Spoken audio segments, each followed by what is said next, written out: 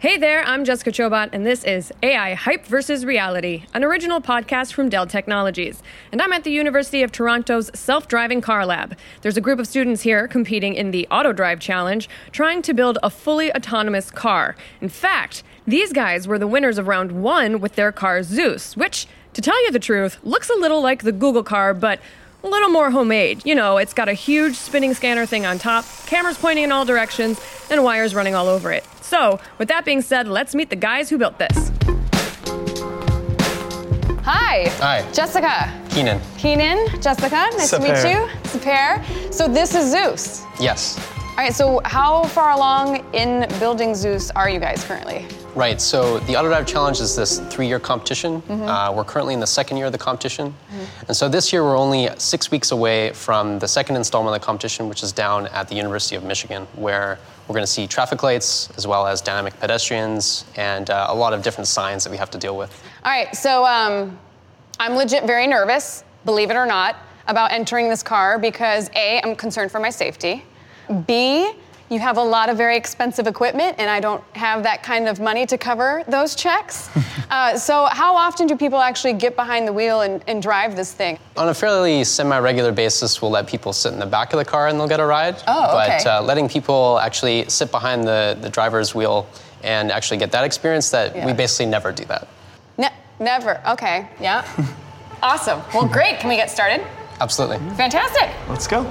All right, so we're doing it. Is this it? Go. Autonomous? Yeah. Yep. Self-driving? 1, 2, 3, go. Oh, I hear things. Oh.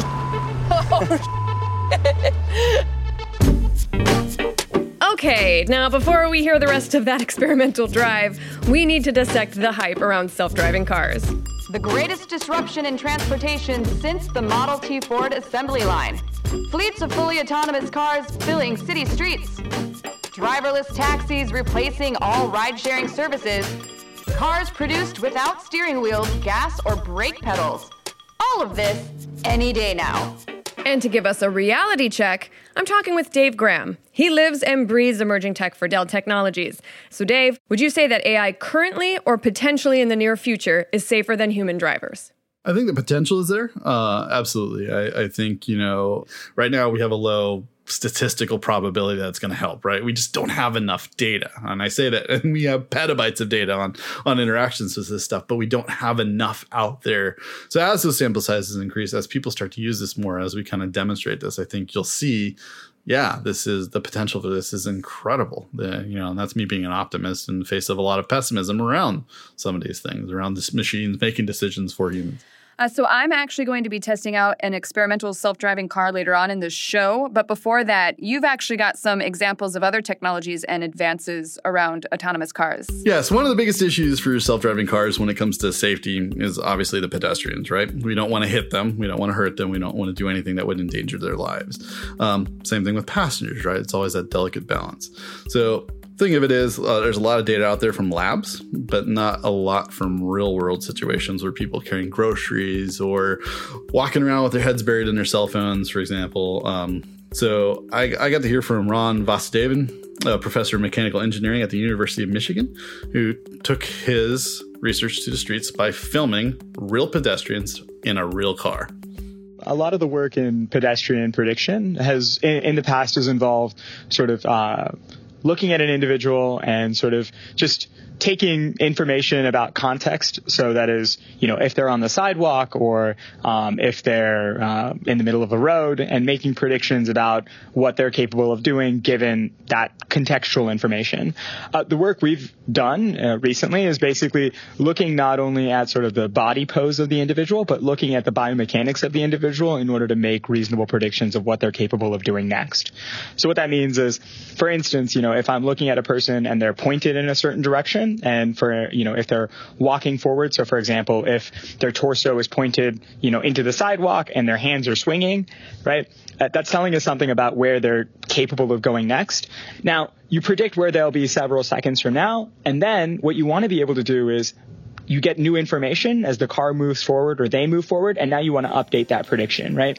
And so it's a balance of basically making long predictions, but at the same time being nimble enough to update that prediction quickly, given new information. The difference between where our predictions say the person is going to be and where the person actually ended up was on the order of centimeters. And so essentially, I mean, tell me if I'm wrong, but it sounds like what he's saying is that it's just consistently making assumptions based off of what it, quote unquote, sees happening in front of it, which is exactly what we do when we're driving. We're looking behind us, we're checking to the side, we see somebody start looking to cross the street, and we kind of just start to slow down, assuming that what if that person decides to make a run for it? Even though the crosswalk is only 5 steps away, this person might do that, and so we adjust for it. I mean, welcome to LA. That happens all the time. No, like a lot of that, you have to make a decision in the moment. Is this object big enough to cause damage? Like understanding kind of the impact that image would have. A moose is a lot bigger than a squirrel, right? A lot of this has to do with understanding the consequence of actions, right? So when I write these maths, I write these software bits and pieces that determine this, I have to look at consequence. I have to understand what happens if.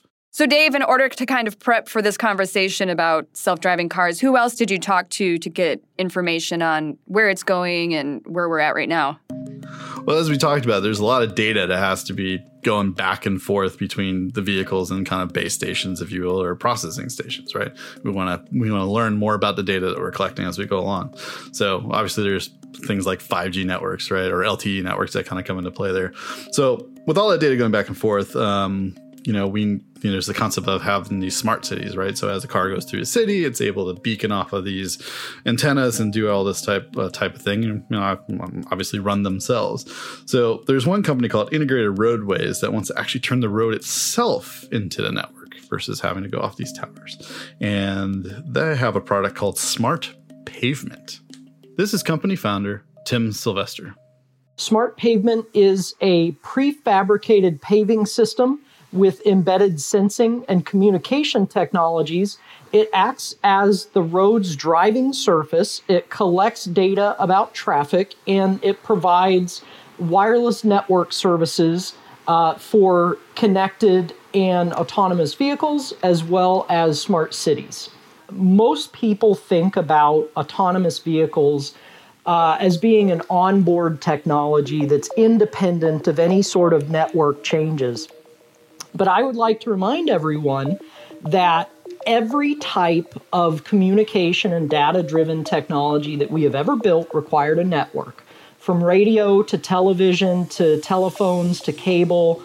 So I think it's kind of, I'm struggling between whether I want to say silly or optimistic to believe that we're going to be able to do all of this in vehicle.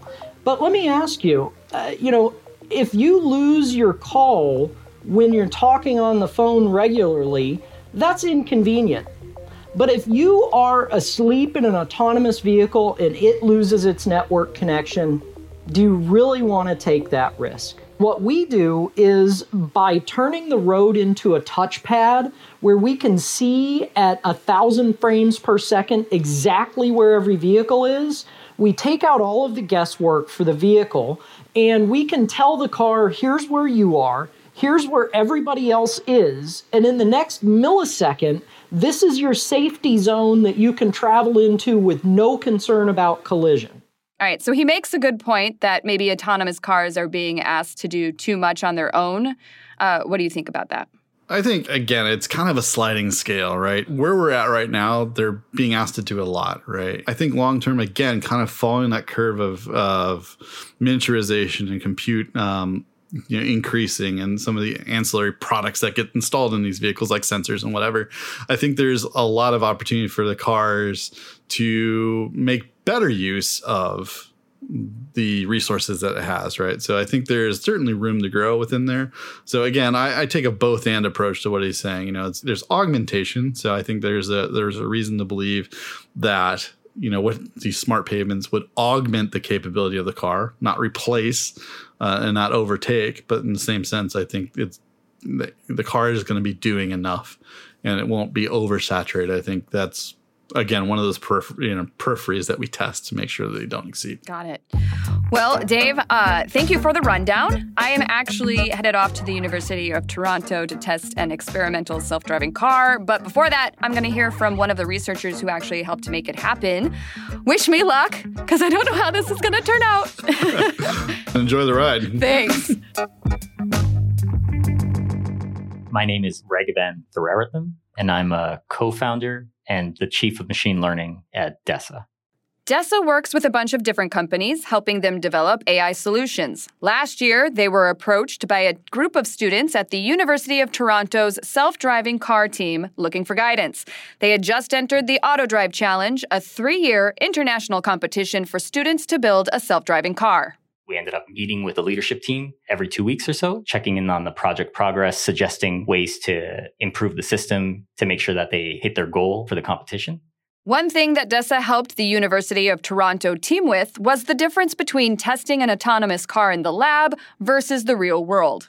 To give an example, if I have a self-driving car and I see something in front of me and I think it might be a human or I think it might be a piece of road. If I mistake a road for a human and I stop, it's not a big deal. It's just kind of annoying. But if I mistake a human for a piece of road and I drive through that, or try to drive through that human, I will injure or kill that human. And so the cost of an error is very, very important when you're trying to build something in the real world. One advantage the University of Toronto team has over other competitors is location. Even though the car is tested in Arizona, they're building it under the relatively harsh conditions of Canada. The thing about Arizona is that it's probably the easiest place to build and test self-driving cars. They have very simple weather compared to Canada, for example, which has lots more complicated weather. They have very big roads. They have few pedestrians. Canada is the hardest place to make this work. So if they can make it work here, they will make it work anywhere. To win the AutoDrive competition, the goal is to create a fully autonomous car. But is that even possible? I think it's likely possible because there's so many crazy scenarios that we can handle as humans because we have the ability to reason from all this information we have about the world. So for example, let's imagine I see a pickup truck and there's some stop signs in the back of the pickup truck. As a human, I know, okay, stop signs are movable, right? And also some, construction crews might be installing stop signs somewhere. And if a stop sign isn't fixed in a road, it's probably not a stop sign I need to stop for. But an automated car can't reason that same way. And so that unusual situation, it might actually just stop. I think we can make cars smart enough that they can handle the vast majority of situations, like 99.9999, etc. situations. And that would be far better than what we have now with humans driving. And ethically, it would be a better choice to allow that to happen than wait for self-driving cars to be absolutely perfect, which might not happen. So self-driving cars may never be perfect, but what about the car the University of Toronto students are experimenting with, the one I'm about to get into? Well, the team did win the first round of the AutoDrive Challenge, but that was mostly conceptual with some simple driving tasks. The next round, and what I'll be testing, means actually driving down simulated city streets, even trying to avoid pedestrians. Does Raghavan think they and I are going to be okay? I think what they've done is really remarkable for a bunch of students. And it kind of speaks to the culture of AI. They come from the birthplace of deep learning, the University of Toronto. I'm very confident that they will probably win again. Probably. Okay, Raghavan, I will take your word for it, but I am still pretty legitimately nervous. The words experimental and self-driving are kind of freaking me out right now. Did you guys ever get pulled over by the cops? No, thankfully not yet. Oh, maybe this will be the time. Maybe this is when we'll get lucky. You got a lot of stuff going on in this car. Yeah, we do. There are lots of things. I guess I'll just start with the thing closest to me. What am I looking at on this monitor? Right. So this visualization that we have here is on the bottom left, we've got some boxes put around pedestrians that we can detect, so you can see that guy that's far away. Oh, yeah. On the top left-hand side, we've got top-down visualization of that guy that's also walking towards us. And on the right is actually this 3D cloud of points that's being produced by a rotating laser sensor that we've got on the top of the car. Got it. And so then the car takes all this information and processes it, and then that's how it drives? Yeah, exactly. Oh, okay. Well, that seems simple enough. Yeah. And then what are the two? You've got a big, gigantic warning red button. Yes. In the front, and another big, gigantic red button here on the middle console. So what are those for? So these ones basically are if we encounter a problem that we've never seen before and we're unable to conduct a safe takeover of an autonomous drive, this one will kill power to all of our computing systems and cause the car to just roll to a stop. And that one will disable all of the autonomy components of the car. Have you ever gotten in an accident with it where you've had to use these? No. And hopefully we never do. Yeah. That's what I meant. Yeah. Yeah. So it's very loud in here. Where is that sound coming from? Right. So we've got some actually liquid cooling for our computer in the back of the trunk. And that's important because when we're running all these algorithms on our processors, they'll actually overheat unless we have liquid cooling running through on top of them to keep them. So that sound in the back is the fans that's actually circulating air over this coolant to allow us to keep our computers at a nice, comfortable temperature. All right, ready to go? Yep. All right, let's rock and roll. Is that a dead raccoon? Yeah. Is that real? Yeah. Yeah. Did you guys hit that thing? No. Are you sure? Yes. So what's gonna happen here is the car is gonna go detect a right turn only sign and turn right because of it. Okay. So this is kind of a make it or break it test that they'll have. Okay. Yeah. Looks all clear. We're about to launch. Maybe I can ask Jessica to flip the car into autonomous mode when we're ready to go. All I'm seeing is warning, warning, warning, warning. Like, oh, jeez. It's okay, as long as it's not an error. Yeah, actually, yeah, that's a good point. Okay. All right, so we're doing it. Is this let's it? Go. Autonomous? Yeah. Yep. Self-driving? Okay.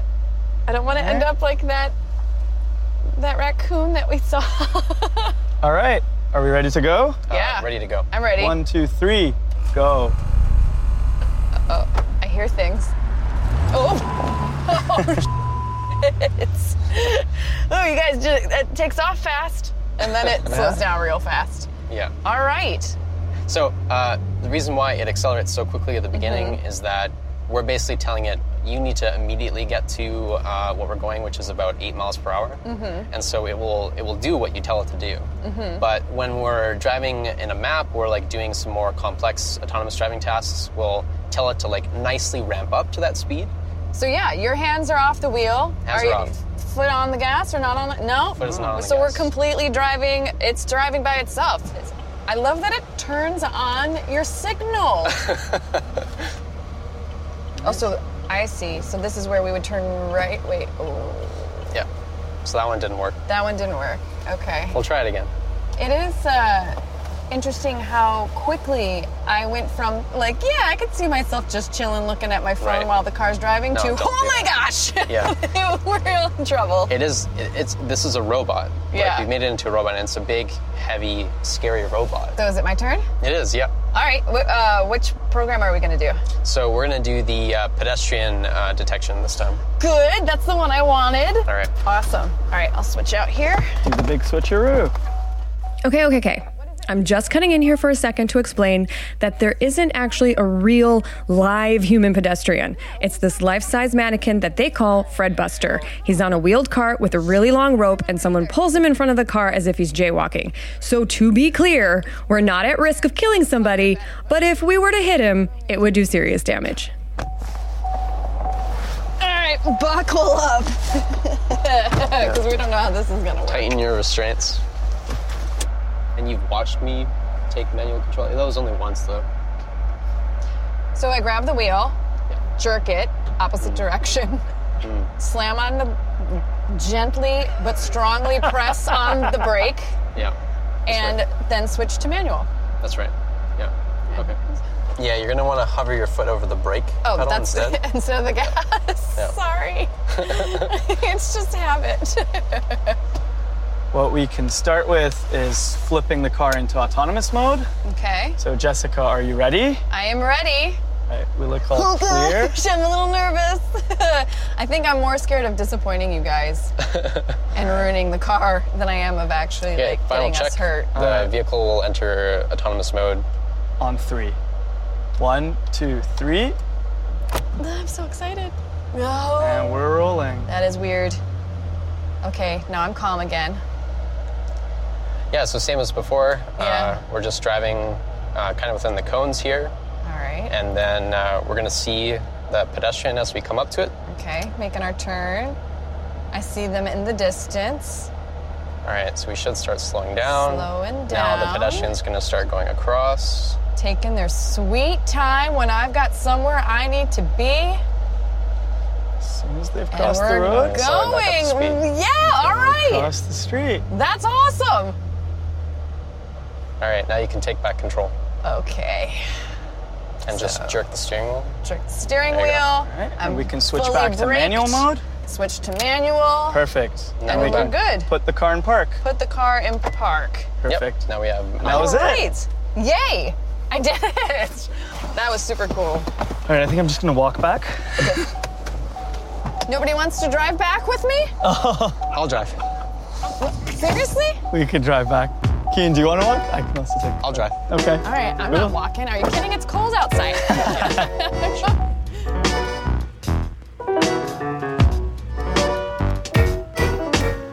I survived. I made it. Now, the scariest part was probably the acceleration, but what surprised me was how much fun it was. And so, is the hype justified? Will we see autonomous cars take over our streets any day now? As it currently stands, based on the people that I talked to and my experience behind the wheel, not quite yet. They're just not quite there. However, will we see more autonomous features built into our regular cars? You bet. And hopefully that will lead to the dream behind all of this, which is safer driving for everybody.